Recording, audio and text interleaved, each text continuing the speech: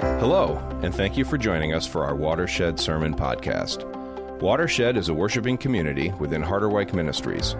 We gather at 9:45 a.m. in the Anchor Building on the Harderwyk campus on the corner of 160th and Lakewood in Holland, Michigan. We invite you to join us in person when you are able. To learn more about our Watershed community and Harderwyk Ministries, please visit harderwyk.com. So we're coming towards the end of our series in this big school year series of Believe about our theology proper. So what we think about God and why that matters, especially the implications of it. I want to say thank you for welcoming my friend Jill last week to talk a little bit about the church and who we are. And throughout our series, we're going to talk more about these things. But today we're picking up kind of where we were 2 weeks ago, and that's kind of how this series goes. Sometimes you're jumping around a little bit. But a couple weeks ago, we talked about our identity in Christ. And I had said, you are a child of God, period. And I said, listen, what? Say, I am a child of God, period. Let's just repeat that this morning with me. I am a child of God, period. Right? That is the truth for you. And today we're gonna jump off of that into the why, how. How is this possible? It's because of how God sees us, right? That's our question today. How does God see us? Not just me, but you. How does God see the people in this world? How does God look at life both here in Holland, Michigan, and how does God look at things going on in the middle of the Middle East right now? How does God look at humanity? What is his posture?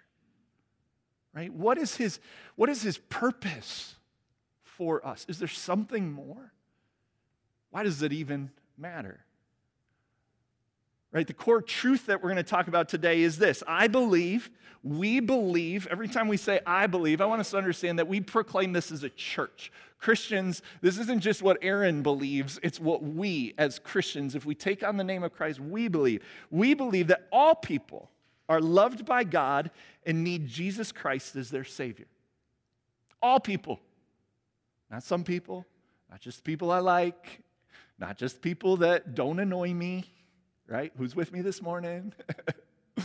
So if you're going to get a little uncomfortable, you might be a little uncomfortable today because when God says all, he means all.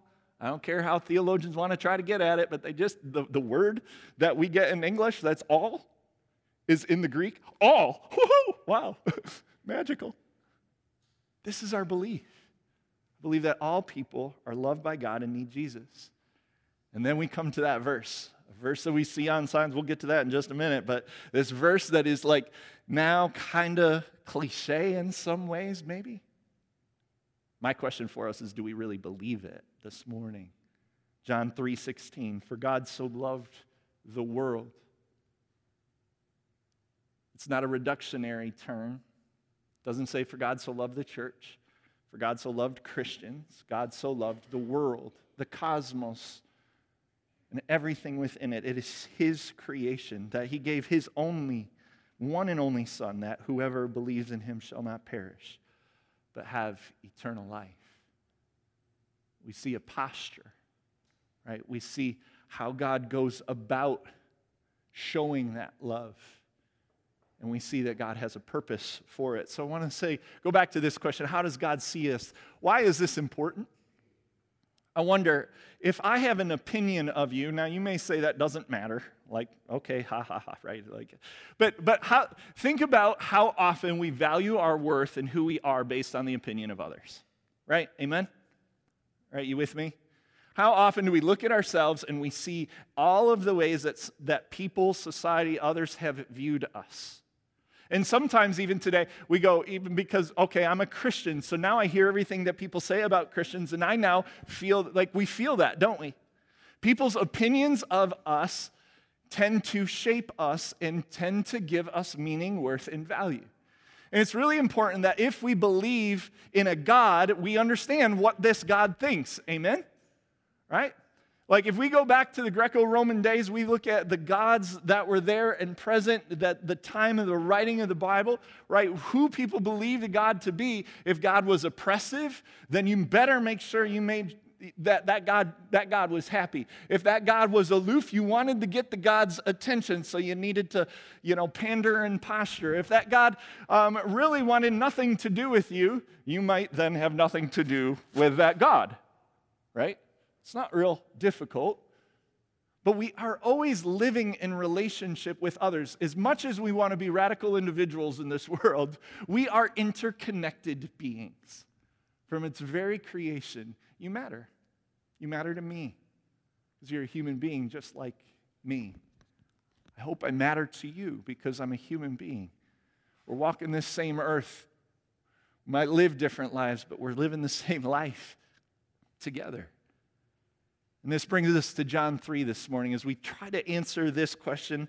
We hear what John is about to say. John was a follower of Jesus. He was known as the beloved of Jesus. He just got done talking to Nicodemus, a religious leader, who had come in the wee hours of the night. Because if you were a religious leader, you either contended with Jesus or you had nothing to really do with him.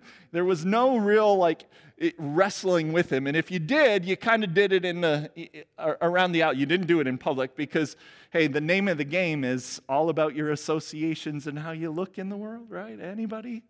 I got to make sure I put on an orange shirt today because it's Halloween week. Reformation Day week there for you. He comes to the wee hours of the night, and Jesus has this conversation with him about being born again. And Nicodemus is like, wait a second. And he's like, Nicodemus, of all people, you're a religious leader. You've taught the scriptures. You should know that there's sin in the world. We talked about this even weeks ago when we talked about salvation, right? There's something that's separating us from God. There's God that loves us. And so you're going to have to be born again by my Spirit. And that's possible. And so John then does this little summation of, I'm going to say the gospel this morning, the good news of Jesus in a few verses following this conversation with Nicodemus. Let's hear God's words, starting in our key verse, verse 16. For God so loved the world, John says, that he gave his one and only Son, that whoever believes in him shall not perish but have eternal life. I think it's important we connect verse 17 here. For God did not send his Son into the world to condemn the world. Can you say that one more time? God didn't send his Son in the world to condemn the world, but to do what? To save the world through him. And whoever believes in him is not condemned, but whoever does not believe stands condemned already. That's already where they were. If you don't believe, nothing's changed.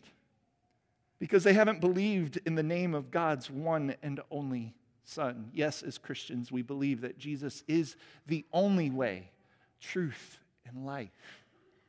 Why? Because he was fully God and fully man. He has the ability to say so and be so for us. Verse 19, this is the verdict. John says, this is reality. Light's come into the world, but people love darkness instead of light because their deeds were evil. Okay, we've talked about this before. Look around. If we could get better in and of ourselves, why is the world not better after thousands of years? I know I got really philosophically deep. No, why aren't we better? If humanity could just improve, then why haven't we improved? Why in the world is the nation of Israel and the Hamas going after, blowing each other up, and then blowing up innocent lives in between? Why haven't they figured it out yet? Stop! Because we can't. How many of you can't stop sometimes doing that dumb thing you just can't stop doing? I say that because that's me. Paul would write in Romans, man, I don't do what I want to do, and I do what I don't want to do. And this is just reality. No matter how hard we try, we have had brilliant people who have lived for thousands upon thousands of years, and yet humanity continues to show its true colors. I see your true color. Yeah, see, notice I was playing drums today, not singing. John's saying, hey, here's the reality. Light's come into the world. Jesus has come into the world. God has come into flesh and blood, and yet human beings, man, we just love the dark. Verse 20, everyone who does evil hates the light. It will not come into the light for fear that their deeds will be exposed. But, listen to this, whoever lives by the truth comes into the light so that it may be seen plainly that what they have done has been done in the sight of God. That John actually says, and we say it here, and I said it a little while ago, at Watershed, we believe in the freedom found in the finished work of Jesus. That if we put our faith in Jesus, you actually get to come into the light, good, bad, and ugly. And how and why do we get to do that? Why is the church supposed to be the hospital for the world? To accept you warts and all. It's because of God's posture towards us, right? For God so loved the world. But I don't know about you, oftentimes familiarity breeds contempt. Or what is most important starts to be cliche. This guy up here, the Rainbow Man, Roland Stewart. Don't know if you've ever heard of him. He is often the reason why and kind of the catalyst for why we have John 3:16 signs in the stands in the late 70s. He started by going, this was before he was a Christian, he went out into sporting events. He had a really rough life. By the way, you can go over to YouTube, watch his story, and it's quite a story. And I'll only allude to some of it because it's quite a story. He had a really rough life. So he would go to sporting events in a loincloth. Woo-hoo. How many of you wear loincloths? But it literally was in a loincloth, and that, now I'm just thinking of Madagascar Street. Circus. No. Right? And he'd go and he'd just dance around, and then pretty soon they're not giving him any airtime because here's this half-naked guy dancing around. In it all, one night he actually saw a televangelist start talking about Jesus, and God started to change his heart.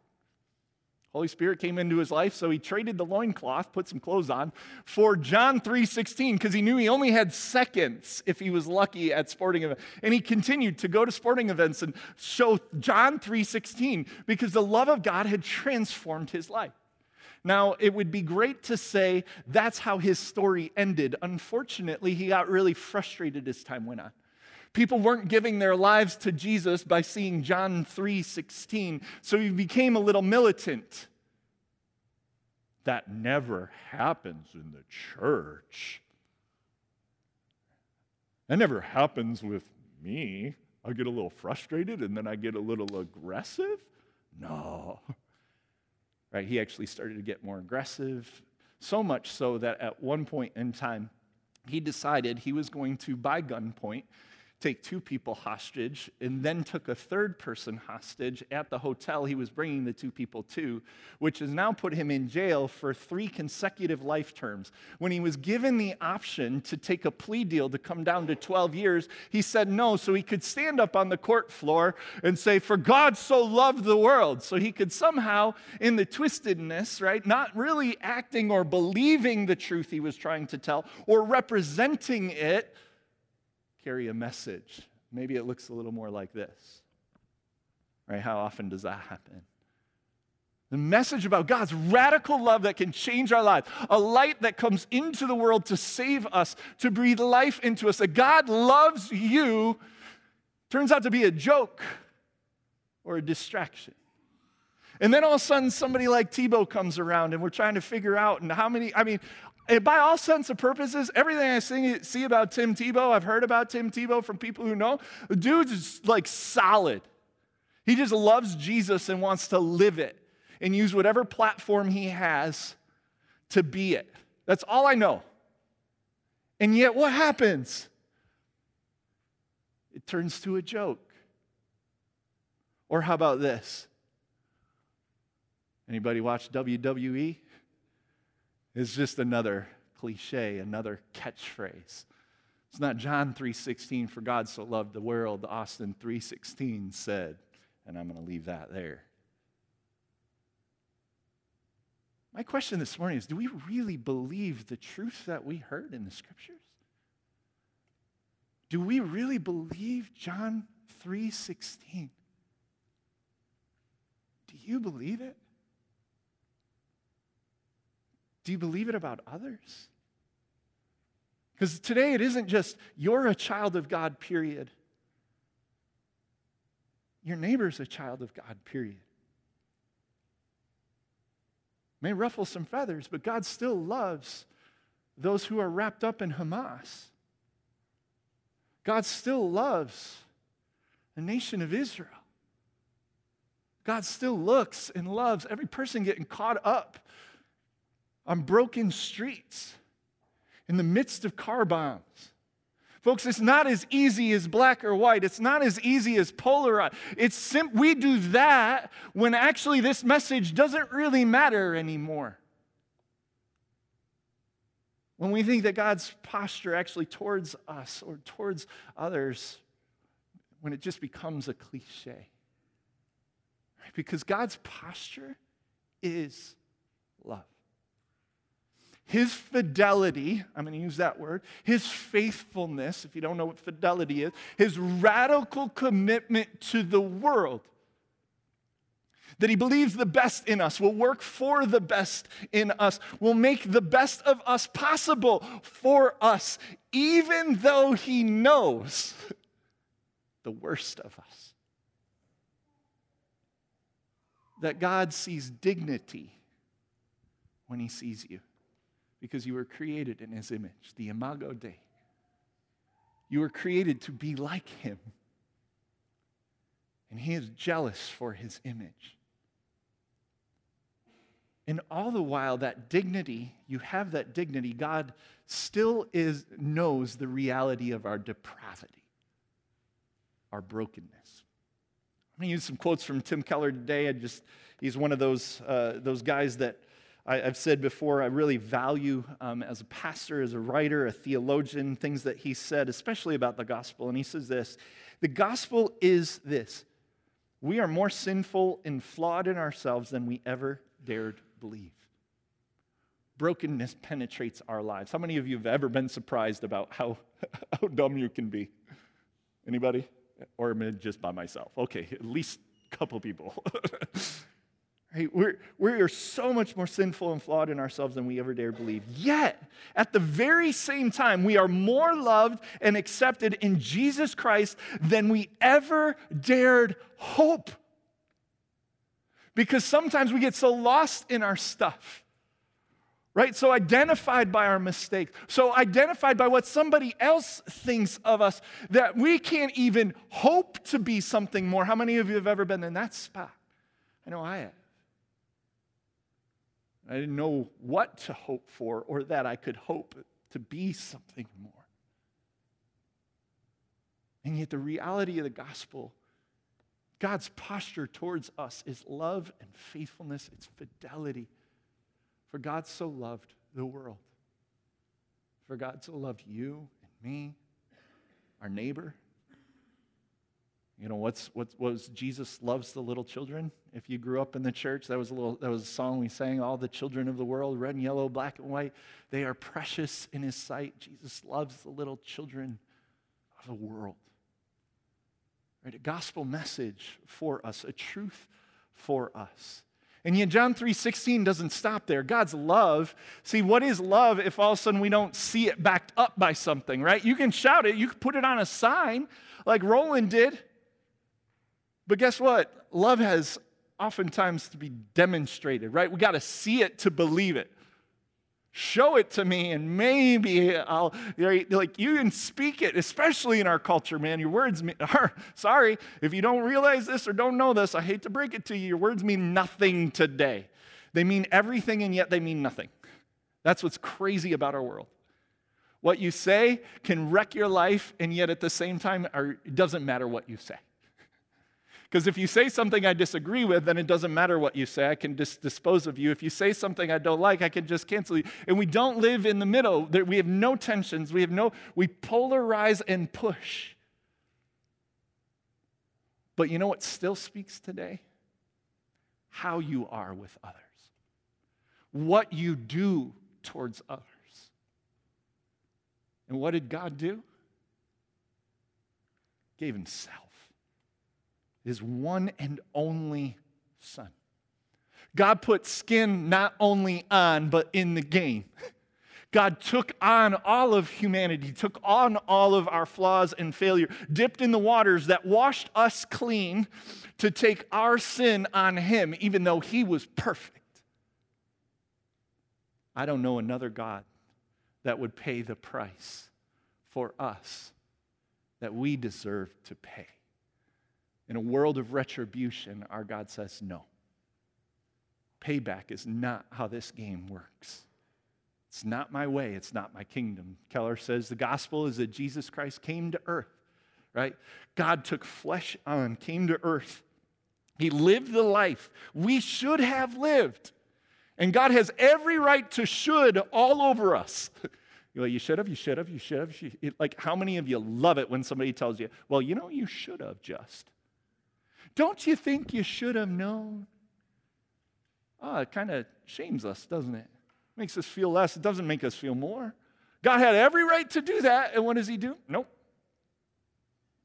I'm not going to should on you. Even though I lived that life, what did he do? He died the death we should have died. Right? God's love is not just his posture, but it cost him something. He's got literal skin in the game. He lived it. He knows what it's like to be put on a cross, to be mocked, to be ridiculed. He knows what it's like to be called a friend of sinners, when that isn't a very nice term. He knows what it's like to not be accepted by good looks. Isaiah would say he wasn't anything special to look at. He knows what it's like to not have much, to live trusting in the daily provision of God. He knows what it's like to live in loss. He knows what it's like to live with heartbreak. He knows what it's like to be condemned by others. But he did it so that we could know that God isn't afraid of you. God isn't afraid of me. And maybe we need to not be afraid of our neighbor. Maybe the way the world works is God's way and his economy, not the way the world has continued to show itself. Right? The verdict is what? Light came in the world, but the darkness, people continued to live in the darkness. How's that working for humanity? It's amazing that all these markers throughout history, when we start looking at like the invention of healthcare, who did it come through? Christians. People who believe God loved the world. One of my professors, Vern and Carla Sturck, they were missionaries in Chiapas, Mexico, and Vern and Carla actually share a story about how one of the local tribes around them were coming literally with spears and knives to kill them. And what did they do? Did they go out guns blazing? They prayed. They prayed. And somehow, these Old Testament stories that, they must be Old Testament. You know what God did? Turned an army around, the local army, that tribe that was ready to take their life, turned them around. Whoa, what? Oh, and by the way, some of those people later became followers of Jesus because just because they were their enemy, they took seriously what Jesus said in Matthew 5, that we love our enemy, because Jesus said, hey, what is good news? Dude, you love your friends. That's easy. Now, some of us may disagree with that, especially when it comes to family. No, they loved their enemy and lives were changed. Light broke into the darkness. Amazing. it's costly. To live it is costly. To live it means, when you're sitting at a dinner table and people are throwing politics back and forth at each other, and you go, you know what, maybe there's a third way. And then you're dismissed from the conversation. You're diminished in the conversation. You don't matter. Oh, you're ignorant. You don't know. Okay? Well, how's that been working for us? But you go, you know what? I'm going to continue to stay in relationship with the people that want to keep pushing me away. It's costly. But for God, it was costly to love us. Why? Because God has purpose in his love. Right? God's love is purposeful. I'm going to bring us back one more time to Pastor Keller. God sees us as we are, loves us as we are, and accepts us as we are. At one point in time, if some of you have been in Watershed for the almost really now 25 years that we've been kind of rocking and rolling here. So I know Pastor Trent, our founding pastor, said this a lot. Right, man? God loves you right where you are. He believes in you, right? God accepts us. He sees us right where we are. But what? But by his grace, he does not leave us as we are. God loved the world. God loved us so much, and he knows the verdict. He knows how the world works. He knows that we love darkness more than the light, and he actually says, hey, you know what? But I'm going to make it possible for you to come into the light, because only in the light can you see. Can you walk around? Can you know what's right and wrong? Can you know what gives life or what doesn't? It's only in the light with me that you actually can find out that there's no shame amidst the depravity of your life.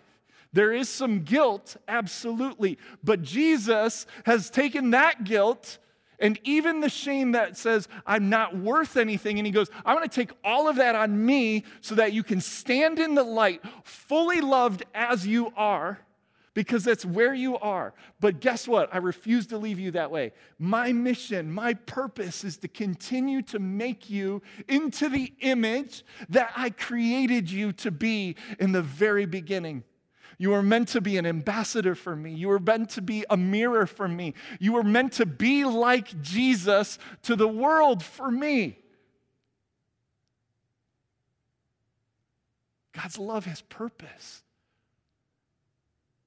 to do more in us, right? Because God doesn't just work for the best in us and just in spite of us. It's because he believes more. He believes in your potential. How powerful is it when somebody gets behind you and believes in you more than you even believe yourself? That's powerful. It's radically life-changing. Because that's actually what love does. Love actually looks to the other and sees the potential, doesn't just see the moment. It sees that if I take somebody's life, I am literally taking someone created in the image of God, loved by God, and I better take that into account. Genesis 9, God was very serious when he made the covenant with Noah and said, hey, listen, there's all kinds of stuff going on, but lifeblood shall not be taken from man. Now, we got all kinds of different conversations around when is war ever appropriate on this side of earth. Folks, we can go there. Well, let's go grab a coffee, okay? We'll talk. But my thesis would be this. If we actually took John 3:16 seriously, maybe we'd work through the challenges. Maybe we work through the disagreements because we see the image of God across from us. We see dignity. And guess what? We're not surprised when people screw up. Why are we so surprised when people mess up? Folks, stop being surprised. People aren't perfect. God doesn't see you as perfect. Stop looking at the world and setting a bar for the world or only certain people that they can't possibly live into without the help of Jesus. And I wonder sometimes without Jesus returning. But in the process, can we begin to believe and actually hold to this truth that I believe? Can you take responsibility this morning and say, I believe? Not we at this moment, I. Because unless we take personal responsibility for it, nothing will change. And that whole, I believe I'm a child of God, right? I believe that my identity is a loved. Okay, great. So now what? What about your neighbor? And if you can't say it about your neighbor, then you haven't grasped it for yourself yet. Maybe you haven't been honest about the depravity that God sees. And yet the depth of the dignity he sees in you in spite of it. Right? God believes in you, wants the best for you, wants the best for our world, is working for it, makes a way for it. He says, come in. And he does it all while knowing we're going to disappoint him. We're going to let him down. We're going to fail. Wars are going to happen. People are going to continue to love darkness even though the light has come. But God's mission continues. And if we're the church, it's our mission as well. To love the world. And to invite people into knowing Jesus as their Lord and Savior. He's the one who will make the world right. And he's the only one who can. Let's pray.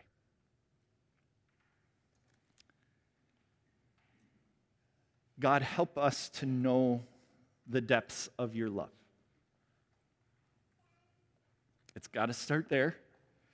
It's got to start in us before it works through us. So help us once again today to know your posture of love towards us. Father, and then help us to come to grips with the fact that your love was costly. You gave everything, every ounce of yourself. You risked us disappointing you, turning our backs on you. And yet in the midst of it, you said, nope, I'm going to give myself. I'm going to take on sin. I'm going to take on brokenness. I'm going to take on their flaws. I'm going to take on their failures. I'm going to take on their hatred. I'm going to take all of the world's sin on me so that maybe, just maybe,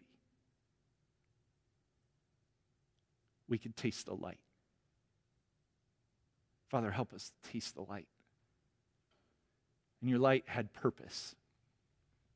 Lord, you wanted to bring us to life. God, I pray that you change our perspective of our neighbors.